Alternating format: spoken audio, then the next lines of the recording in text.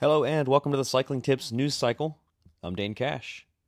Your story of the day, Caleb Ewan won Monday's second stage of the UAE Tour, sprinting to victory at Rotterdam for the second straight year. The Australian surged to the front in the final 100 meters on the steep gradient to grab the win and the race lead. Sam Bennett settled for second with Arnaud Démare in third. In other news, as Italian authorities work to contain the spread of coronavirus, with more than 200 cases already reported in the country, Milano Sanremo is among the events at risk of cancellation.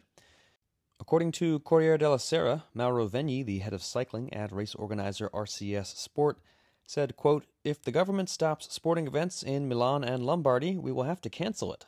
It makes no sense to move the start 20 or 50 kilometers. The course has been the way it is for 110 years. Sunweb has announced its rosters for opening weekend in Belgium.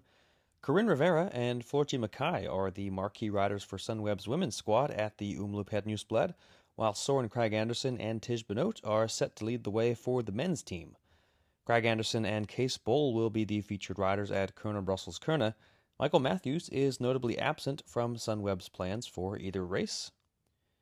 And organizers have unveiled the route for this year's Criterium du Dauphiné, and the race will buck tradition by not featuring any time trials, either individual or for the teams, for the first time since 1947.